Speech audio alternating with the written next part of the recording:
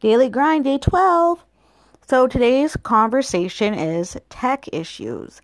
We all know I'm like the queen of having tech issues. Like someone's going to come up to me one day and say, your podcast makes me feel like you are from the Stone Ages.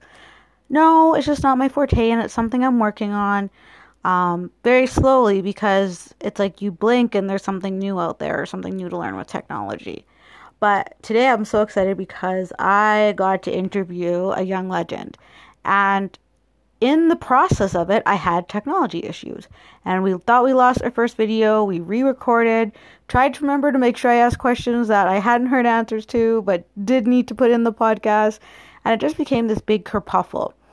And so it reminds me as I move into 2019 that just because I think I master technology is always growing, always adapting, and I need to make sure tools I use on a regular basis, I'm looking to see if there's any changes. Because essentially the issue happened because of a slight change to the programming. And also because I recently changed my Wi-Fi. My Wi-Fi was down for like half of December, and it was a big pain in the butt. And so I changed my Wi-Fi, changed the router and the bridge and all those technical things.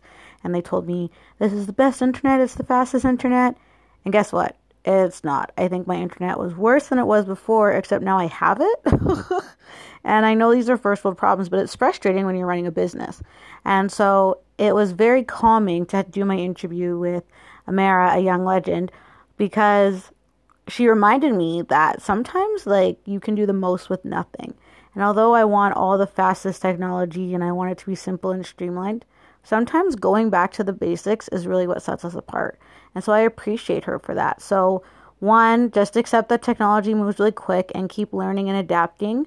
But two, make sure you're talking to other people, other entrepreneurs, especially those younger than you, and find out just how they do it. Pick their brains and make sure you listen to the podcast with Amara. Night, you guys.